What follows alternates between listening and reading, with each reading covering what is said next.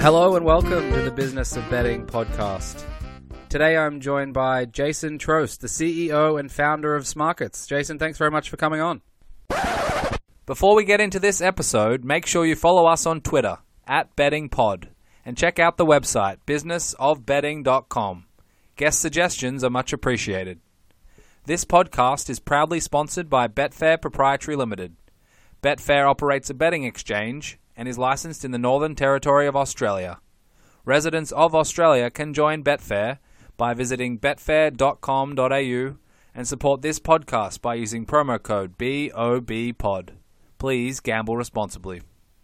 So thank you for listening, and I hope you enjoy this episode of the Business of Betting podcast.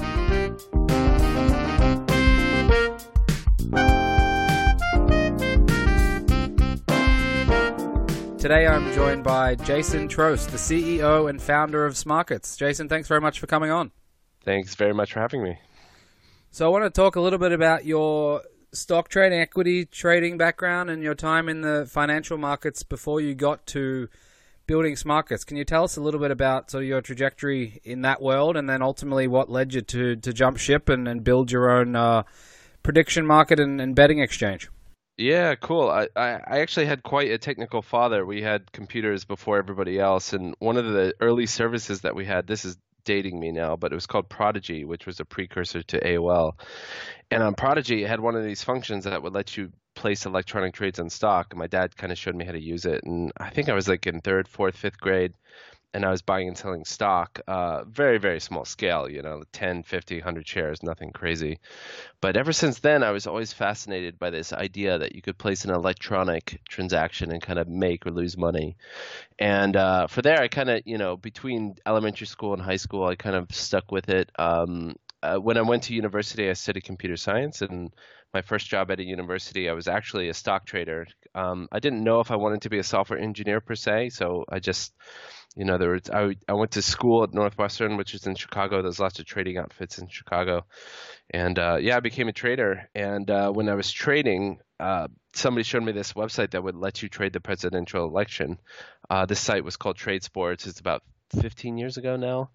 And I thought, wow, this is such a cool concept that you basically can take electronic trading and not only trade stocks, but you can trade events. And in this case, the political election outcome, which I was really passionate about. So it went all the way from, my bedroom when I was in fifth grade to trading stocks and Prodigy to electronic markets as a professional. And then this idea that you could trade an event really kind of resonated with me.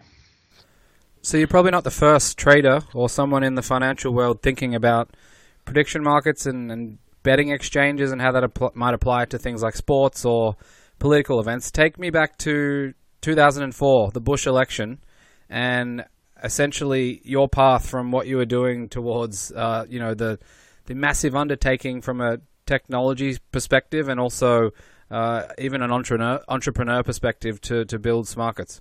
Yeah, so I was, 21, 22 years old, very passionate about politics. I was reading, 5, 10 articles a day on Bush versus Kerry. For those of you that don't remember, this is Bush's second term. John Kerry, the senator who became Secretary of State, was running against him. And I was just obsessed with Bush losing, and I was following the race very closely. And this prediction market would basically track the news in real time, 24 hours a day. For most of the race, Kerry was 48% and Bush is 52%. Kerry would do something stupid. Like I remember very famously, he went windsurfing, which, out of the controversy of today seems like a quaint thing to get upset about. But that was a controversy 15 years ago, people going windsurfing because it was considered elitist, if you can believe that. So he went from like 48% to 45%. And so, I thought it was amazing that you could basically synthesize all this news. You had all these traders around the world who knew who was trading on this platform. I wasn't trading on this platform.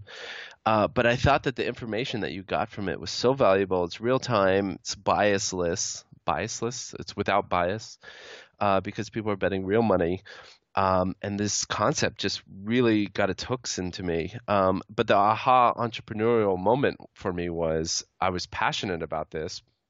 I thought that there's got to be a wide audience of people that are fascinated, because the election was on the news every day. Everybody was interested in who's going to win this election. But I had a degree in computer science and I was a professional trader and I couldn't understand this interface. And I thought if somebody like me can't understand this, who's motivated, loves this stuff, can't understand it, there's got to be a better way to do it. And so that really is the kernel of founding this company. So it was basically trying to taking a prediction market. I prefer to call them event markets. It's a little bit less sexy, but people get hung up on that word prediction, and apply it to, basically try to do prediction markets well. The reason I ended up founding Smarkets was my co-founder was in London, and he worked in the city at a financial trading firm, and two of the guys that traded with him were big Betfair customers, and Betfair was doing very well back then. This is 2005, 2006. And, Betfair was kind of setting the world on fire from the sports betting industry. But the people he traded with from the financial perspective, again, said the interface is not that great. The tech wasn't that great. The transaction fees are very expensive. And so I got together with my undergrad buddy and decided, why don't we bring financial technology to event trading or betting exchanges, if you like. So one of the questions that immediately jumps out to me is, why isn't sports betting like a financial product? And I guess that's probably one of the challenges you faced early on and analyzing that question. How did you think about it back then, and what have you learned about that whole topic? Yeah, I've been thinking about that question for 12 years now, which is kind of a crazy amount of time. I mean, there's lots of reasons, but I would say the main reason is most of the people involved in sports betting, not all, but most people in sports betting come from an entertainment or retail or traditional background. So all the big bookmakers in the UK, as far as I know, except for maybe Betfair, have a retail past. Even Bet365, they had a bunch of physical physical stores, and they ended up selling them and going online. But Ladbrokes, William Hill, Paddy Power, you name it. All that Betfred, all those guys had stores, and it's the 90s and knots came along. Somebody said we need a website, and so most people kind of came at it from the gambling, entertainment, retail perspective. That coupled with the fact that the barriers to entry compared to other industries are quite high, actually. If I start, a very famous company is Slack, which a lot of people are using now. There are no regulatory hurdles to shipping Slack. I mean, you might have to deal with some esoteric privacy stuff, but you don't have to apply for a license in Ireland and a license in the UK and a license in the United States, et cetera, et cetera. And so if you go down most crazy entrepreneurs, if they can start a business, the deck is stacked so much against them. Why would you go into an industry that is riddled with regulation and laws and all these kinds of scary phrases like criminal liability and all these kinds of things? So the combination of the fact that historically pretty much everybody in sports betting is kind of from that retail casino-y entertainment background, and there's very little innovation in the sense of kind of normal entrepreneurs wanting to get into the space without some otherwise connection to the industry. And so I think that's probably the kernel of it. Secondly, society kind of beats up on sports betting a lot. The UKGC and there's all these movements around responsible gaming and all this kind of stuff, and I applaud their intent. I think it's a good idea to try to clean up the industry, but what people miss, and this is a very subtle but I think important point, what people miss in sports betting is that a sports bet is nothing more than a math equation. So, if people think that sports betting is moral, that's tantamount to saying math is immoral. A sport bet is nothing other than a contract of somebody changing money for the outcome of an event. Now, what becomes immoral is the price that people attach to it and some of the glitz and glam around it, but there's nothing immoral about the underlying contract. It's a financial contract, like your question alludes to. But that said, because everybody's always thought about sports betting under this entertainment banner, people kind of dismiss it as it's like a slot machine. It's not a slot machine. It's a math equation. It's dispassionate. Odds are dispassionate. the application of the price is what becomes offensive. It's not the underlying act. So sorry if that was that was probably a little bit more of a long-winded explanation than you were looking for. But there's a lot of reasons why people haven't treated sports betting like an asset class. I think it'll get there over time because the market's going to consolidate around a few people and it's going to get bigger and bigger. And I think it'll get there at some point. But it's been a long road. So this idea that the events are fundamentally underlying that is the mathematics around it. Is that do you expand that to not only sports but something like politics where there's so many different variables. It's not a closed market or a closed system like blackjack or a slot machine, for example. Or do you think that applies across the board? And if you give a, in quotation marks, fair price or a fair chance to someone, then it is simply a game of mathematics. Well, casino games, of course, are mathematics. I mean, people don't really often realize this, but the whole study of probability and statistics came from French aristocrats that wanted to get an edge with their card games in the parlor rooms, and all those things around probability and chance were manifested very clearly in casino games. And then like I said, the French mathematicians came up with a bunch of rules for it. So I think they're a little bit different animals. Obviously, it's in the sense of a sports bet. The technical term for a sports bet is a binary option, which basically means you buy or sell the option and the option expires at 0 or 1. There are binary options that are traded in finance. They're not extremely common, but they do happen in traditional finance, I should say. I'm not sure I haven't thought that much about blackjack and poker and things like that, how you would think about a contract from a financial perspective. But yeah, there's math underlying any kind of game of chance, any kind of trade of risk for money. As a thought experiment, and this sometimes makes people uncomfortable, but essentially a sports bet is short-term insurance, and normal insurance is kind of a long-term sports bet. So if you buy homeowners insurance and your house burns down, in effect, you're betting that your house is going to burn down. And that if your house burns down, you quote unquote win your bet. And if you lose your bet, if your house doesn't burn down, you lose your bet, which is your stake that you risked. Now, there are technical definitions of insurance. The technical definition is there's an economic interest. Obviously, you own your house and you lose a lot of money. And you might not have an economic interest in Arsenal winning or losing unless you own the team.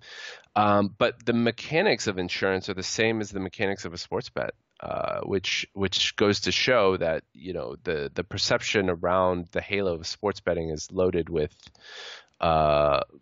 false connotations, in my opinion. So you mentioned innovation, and I want to ask a precursor to that now.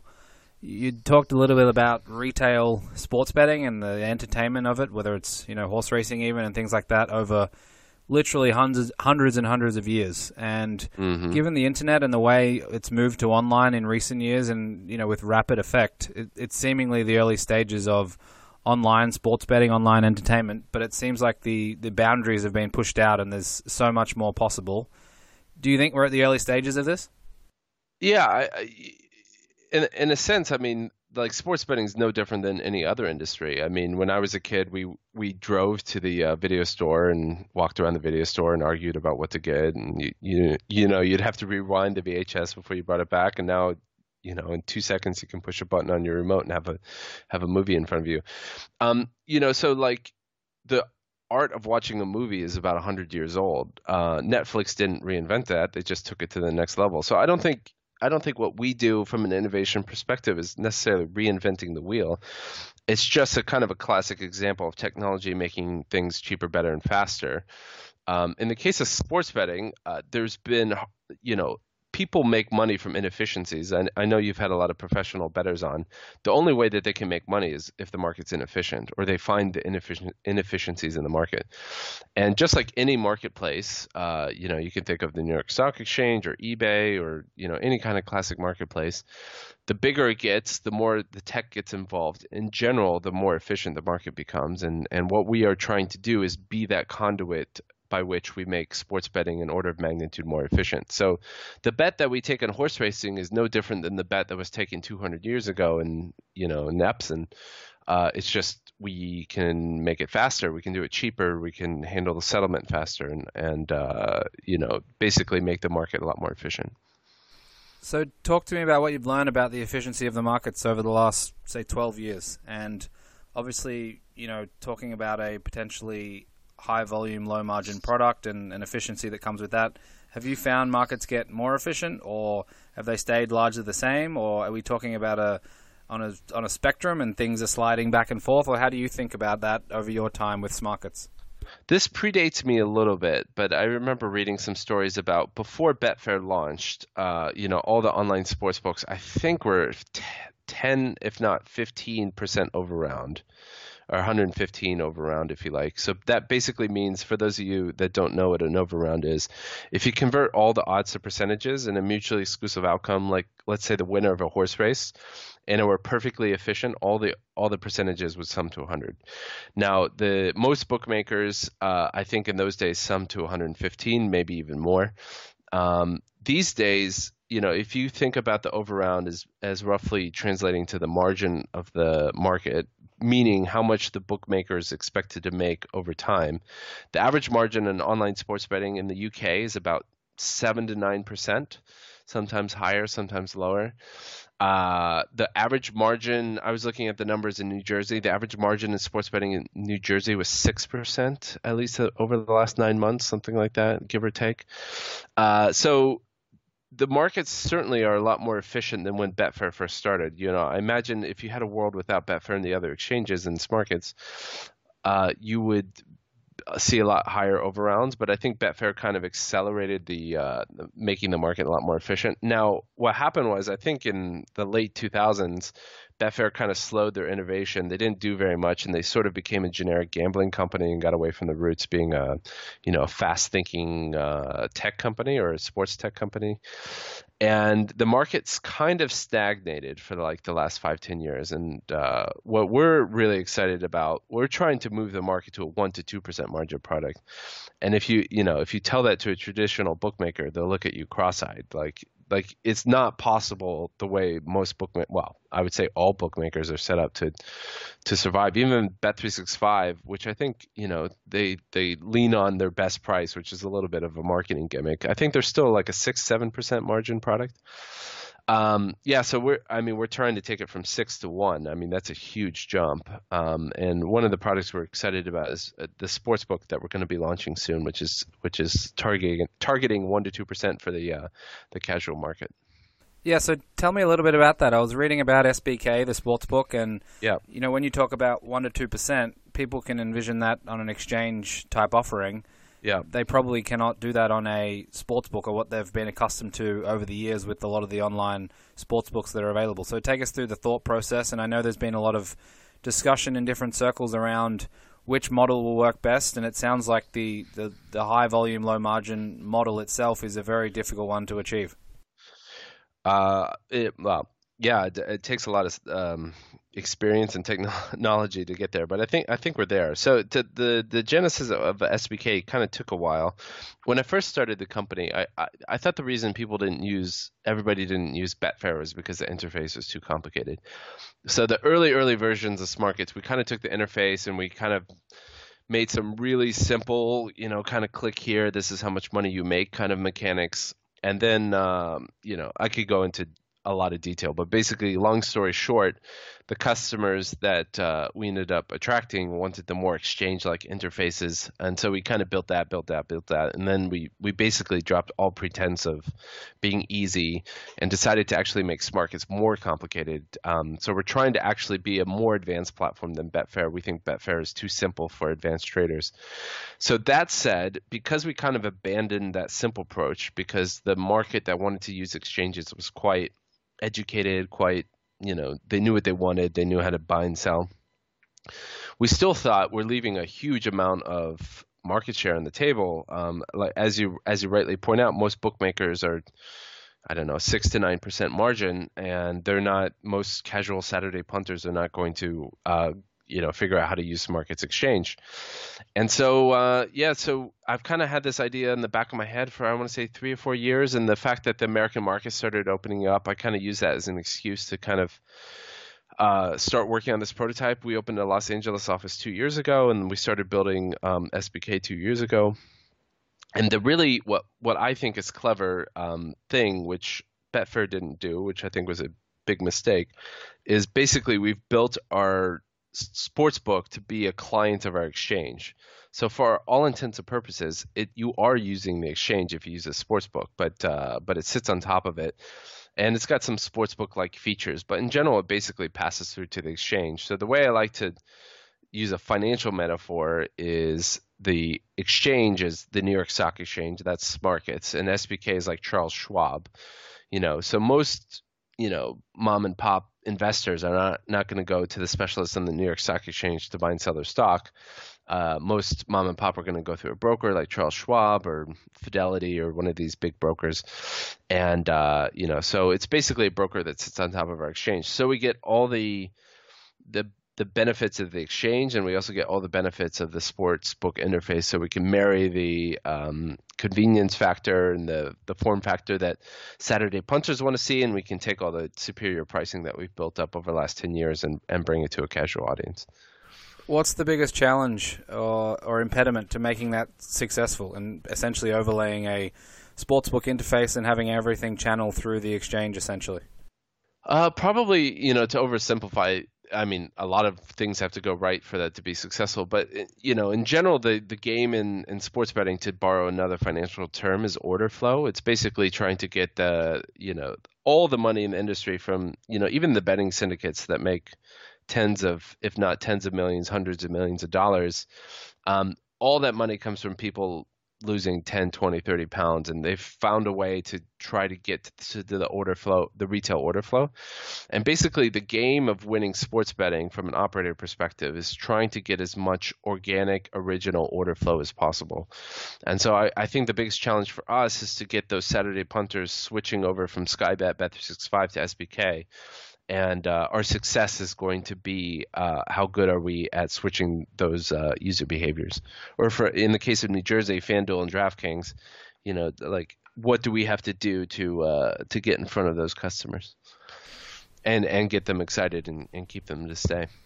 So are there any customer segments then in that world and in a successful SBK plus exchange world that would be unable to play in that marketplace, or does that? It sort of seems like a utopia where potentially everyone has a place in that market. Yeah, no, I mean, we were trying to. I don't know if I throw around the word utopia, but I would like to think that we're creating the one platform that the world doesn't need right now. The UK, I would say, literally has 200 platforms. If you want to talk about liquidity fragmentation, duplication of effort, just like the financial industry tends to consolidate around a few exchanges, I think sports betting is going to end up consolidating around a few providers. You can already see the GVC roll up and the Paddy Power Betfair merger and things like that. I think, but we are trying to create the one platform that takes sports betting into the next decade. And that means we cater to API customers, we cater to exchange customers, and we cater to casual bettors all in one place. Just briefly, do you mind touching on the tech build required behind this? It obviously seems like a pretty monumental task. You must have thousands of people all over the world from a programming technology background to be able to achieve this. It's a very dangerous question to ask a geeky computer scientist. Do you want to talk about Python 2 versus Python 3? I'm sure plenty do. Well, excellent question. I've been dying to talk about our tech stack. Our company's a lot smaller than you might think it is. We're 120 people right now. So it's gone through the various iterations of the technology stack, but the core of the company has been built with 50, 60 engineers, I want to say, across. Now we have 3 offices, but for a while we only had 2 offices, Malta and London, and now we have Malta, London, and Los Angeles. And yeah, we think we have the best tech stack in the world. It's a little bit of a punchy statement, but I don't think we're far from the truth. That's far from the truth. The other thing I would say is, we own our own tech stack, which for most industries seems quite of an obvious thing to say, but most sports betting providers white label critical components, from other places, which makes them slow, makes them homogenous. If you go into Paddy Power and William Hill and Sky Bet's bookmaking sites, they have some unique features, but in general the core is all the same, and that's because they're all powered by OpenBet, and it's quite a unique feature that we own our whole stack from the event management to the exchange management to the front end to the odds, from top to bottom we've built the whole thing, for better or for worse, but now I think it puts us in an amazing position to be extremely competitive against the big boys. So I want to hone in a little bit on price, and we've talked a little bit about it, but I want to ask, obviously technology is hugely important, but price seems to be one of the major factors, and most people can go on numerous different websites depending where they are and have access to odds on a million different things, and the odds will, like you said, hover around 106 to 108% or something like that, and you're talking about 101, 102, or 103%. How critically important is that from your perspective? It seems like a pretty dumb question. Obviously, price matters, but from your experience with your customers and over the time, how valuable is it to be so close to 100% versus being at 107%, for example? Yeah, I think it's important to some people. Obviously, some people won't care. It's like any market, like whether you're buying plane tickets or you're buying televisions, or, like when I buy a TV, I research the crap out of the market, look at all the reviews, try to find a good price. Like I'm kind of a crazy TV consumer, but if you take my parents, they're not going to go to the level of research, So just like sports betting, some people are going to hunt for that great deal, and some people are not going to be that fussed. What we're trying to do is kind of like an EasyJet strategy. When EasyJet first launched, they were quite a no-frills, sort of not a great experience airline compared to British Airways. British Airways, you had meals and drinks, and had this kind of posh vibe. And EasyJet came along. They have orange stale seats, or Ryanair, whatever you like. And, eventually 10, 20% of the market kind of switched because they're like, whatever. I just want to get from point A to point B, and I'm happy to pay £70 return to fly to Rome. No problem. I don't need a drink. And then what you saw was, the airlines had a choice where basically they could keep their prices expensive and lose this revenue increasingly to these discount airlines, or they could drop their service. Now you saw, you don't see, you haven't, so it's not past tense. You see British Airways has to cut and cut and cut and cut to be competitive with Ryanair and British Airways now. Now when you fly to Rome, in some cases, arguably, you get better service on EasyJet than you would on British Airways. Now what I think happened was that EasyJet and Ryanair were able to capture that maybe 10, 20%, maybe 30% of the market. They were extremely price sensitive, didn't really care. And wanted to kind of get on with it, but they weren't able to not do anything, because then, they would keep losing market share to these price conscious customers. I think the same thing will happen in sports betting. I don't think 100% of the market is on OddsChecker looking for the best price at all times, but I bet you 10% of the market's looking for the best price. And, if we're able to take 10% market share in a 2.6 billion pound market, that's not a bad place to be. But also I think the where things become very interesting is if we take 10% from Bet365, 10% from Sky Bet, 10% from Paddy Power. This is obviously a very optimistic scenario, but it's the one I'm going for.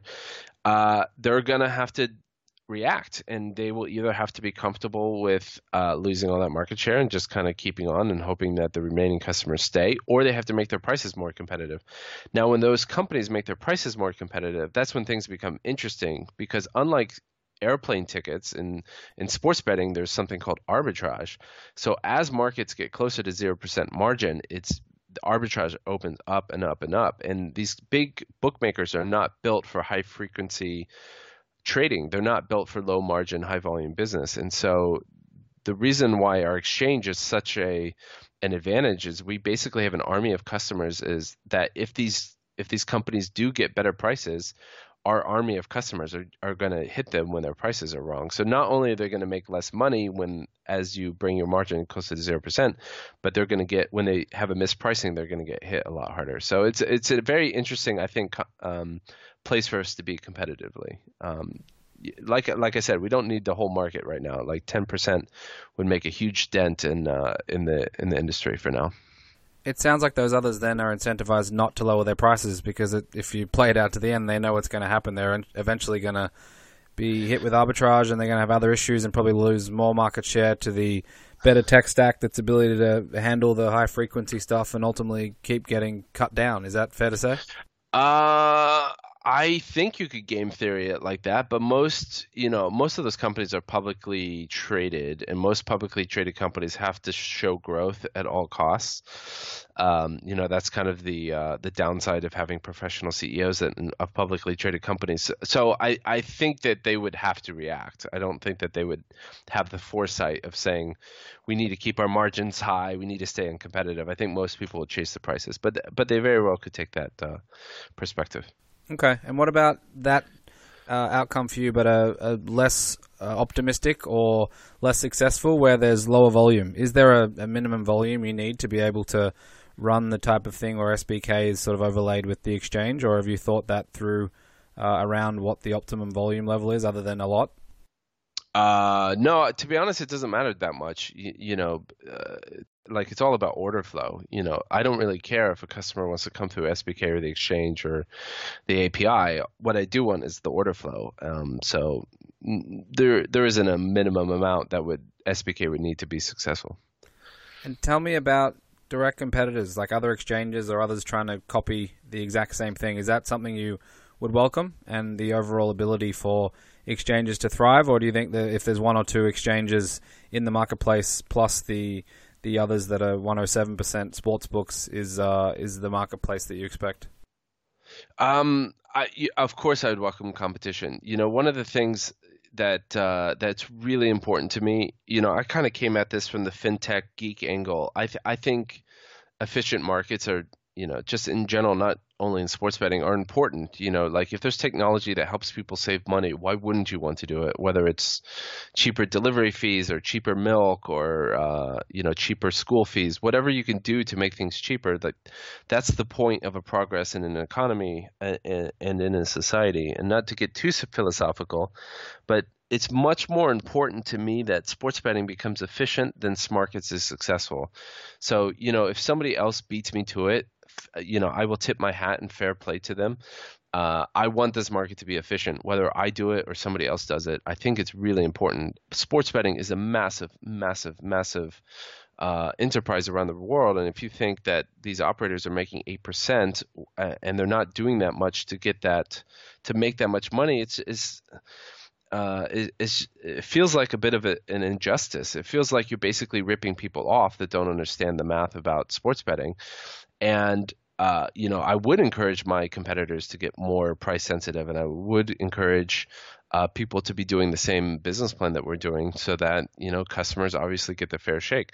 Now, that said, I think most of the people in the industry, they're from the entertainment background, they're from the casino world, they're from the let's make as much money from these customers as we can world. They're not from that philosophical point of view of, I want to make this efficient. And I think that's why Smarkets is a company that the world needs right now in order to succeed. But I would, like I said, very much encourage everybody else to do it. Now, in terms of other exchanges, Betfair launched a sportsbook, I think it was like 3 or 4 years ago. But the huge mistake that Betfair made is they use a white label for the sportsbook. I think it's powered by a company called Amelco. But basically, their sportsbook is, for all intents and purposes, just the Betfair logo slapped on some standalone sportsbook. It's not connected to their exchange. And they of course they monetized at the higher GGR, the gross gaming revenue that you get with the sportsbook, and they made money, and the public CEO gets celebrated and the stock goes up a little bit, which is great. But they didn't really advance the mission of making sports betting high volume, low margin, which is what I think will happen, and I think it's important to happen. Can it work in the United States market, given it's a patchwork of different states legalizing under different regulatory regimes? Yeah, I think it's going to take a while for, America is a little bit, even though I'm speaking as an American, I think we're a little bit underdeveloped when it comes to sports betting. It's quite a shame. America's not a perfect country by any means, but I think America will kind of catch up. I think it'll take 5 to 10 years before we have reasonable laws in sports betting, but I think we'll get there eventually. Now, in terms of exchanges, it might be tricky because there's a law called the Wire Act, so it's kind of dependent on the Wire Act getting repealed. But I think you can deploy high volume, low margin sports books in the individual states and get a lot of the benefits that SBK brings in the UK to an American audience. What if someone came to you and said, I want to essentially, what you're doing with SBK, do it with my sports book? It might be a smaller sports book or a collection of sports books, or you want to acquire different sports books to add that volume. Would you do something like that in the future? I mean, I would argue we already have that. We have an API that, people could. We don't have any operators yet, but we have an API where technically somebody could build their own sportsbook on top of our API. So that definitely is possible. And under the right circumstances, I would definitely welcome it. This idea of market makers, and a lot of people have been talking recently, if there was to be an exchange in the US, there would need to be a lot of market makers in local jurisdictions. What type of challenge does that pose? We've gone this whole podcast without talking about that. So one of the things that I tried to do early doors in the UK was I went to not all the big betting. I went to a lot of the big betting syndicates, and I said, "Will you market make on my platform? I don't want to take any risk." And they all kind of said, "Yeah, but you're so small. It's not really worth our time. Come back when you're bigger." And so, I did that for a couple of years. And while I was doing that, I was like, "Well, shoot, we need liquidity while we're building our platform. I used to be a trader. Why don't we just hack something together?" And so basically we put together this market maker that was designed to break even. It wasn't designed to make money. And then over the years, the syndicate still didn't want to integrate, and our market maker got better and better. So one of our sister companies of our exchange is called Hanson, and we think we're the world's largest sports market maker right now. And so a lot of the quotes you will see on Smarkets are our quotes, not all of them. We do have an open API. I think we have 50 API clients right now. So when you place a bet, you may match us, you may match another API client, you may match another customer, but one of our secret weapons is that we have our own market maker. So going to different states doesn't really matter because we can just provide liquidity where we need to provide the liquidity. And then in terms of commissions, I know some friends back in Australia have had some challenges in recent times with changes in commissions. How is that going to apply, certainly in the US, and I guess just looking forward? Do you think commissions are trending downward, or do you think there's a little bump in the road? Oh, no. I mean, I don't know how you get to zero, but I want it to trend towards zero. No, I think I wouldn't think about it transaction fees by themselves. I would think about the net price that a punter is paying, so transaction fee plus the bid offer spread. So I see the net odds, if you like, or the net fee trending towards zero. It can never be zero. Because there always has to be a cost to the trade, but it can be pretty close to zero. So I think things will keep trending in that direction. So I want to talk a little bit more generally now about this industry, and I guess you've learned a lot probably over the last decade. What sort of advice would you have those, A, who are looking at the exchange world or the peer-to-peer world, especially in the US market, and B, just generally for those looking to get into this world of exchanges or sports betting across the US? Well, there aren't that many exchanges, sadly. I mean, some of that is just the market's a lot smaller than retail sportsbooks. There's 4 major exchanges in the UK, and I think there's some black market exchanges in India and Asia. So either you could create your own. I wouldn't recommend it because it takes a lot longer than you might think to create the technology. It's quite complicated. But I'm sure all 4 of us are hiring in the UK. As far as I know, there aren't any exchanges besides Smarkets and Betfair in the United States, but that might be subject to change. But we're hiring. I think Matchbook and BetDeck are hiring, and I'm pretty sure Betfair is hiring for the exchange. So I would just go onto the career websites of those companies and see what we're hiring for. Smarkets generally only hires engineers. We do hire business people from time to time, but we tend to be, our company is 2/3 technical. So we do more often than not want somebody to have a degree in computer science to work at Smarkets, but we do have non-computer scientists, and we do hire them as well. And what about 15 years from now? How do you think things will look across the globe? Do you think it will truly be a global marketplace in every sense of the word? So one of I know you're based in New York, but are you familiar with Revolut or Monzo or any company like that, or TransferWise? Yep. So when I first moved to the UK, and I got my first investment. Some of our investors were based in the United States, and the round was, I think, $200,000, and I needed to convert $200,000 into sterling to set up the company. And our bank was with NatWest, and if you just did it with their vanilla interface, I think it would take 3% to do the FX translation. But they had this facility that I'm sure many people didn't use, but you could call up a trader and negotiate with them, and then you could kind of get it down to like 2%. And I was just thinking, like, this is the worst thing. Not only do most people not understand the fee, the implicit fee that they're paying with this transaction rate, but they're trying to make it hard for the customer to do this transaction. Now, fast forward to now, you have companies like Revolut, where I use where I do my FX with them. They almost give you FX at spot, which means it's almost close to 0% fee. And to go in 10 years from paying 3% almost universally to almost 0% now is just phenomenal. And, it's not reinventing the wheel. It's just using basic technology to give customers a better service. So the reason I'm giving that example is I hope in 15 years that sports betting is NatWest to Revolut, in the sense of, we're William Hill to Smarkets. We have extremely tight prices. We're not trying to bamboozle the customer with bonuses or casinos or crazy advertising. It's just a great service. And if you want to place a bet, you get as good as odds as are mathematically possible. And the consumer, places the trade at a great price. A little different to electronic trades on Prodigy back in the day. It's the same idea. It's just, little by little, it gets faster and cheaper and better. Back when I was trading, I think it cost, oh my God, this is 25 years ago now, but I think it cost, I want to say $20 a trade. I think it was $20 a trade. Wow. And I remember my grandfather would literally trade stocks. He wouldn't trade. He would buy like 100 shares over the phone. His broker charged, and this was like at the same time, he just didn't want to use a computer. His broker charged him $100. So this would have been like late 90s. Brokers were still charging $100 to place a trade, a small trade.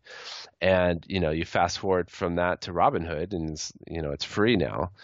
It's for the better, the everything should get cheaper, better, and faster over time. That's the whole point of our society. So let's do that in sports betting. Sounds good.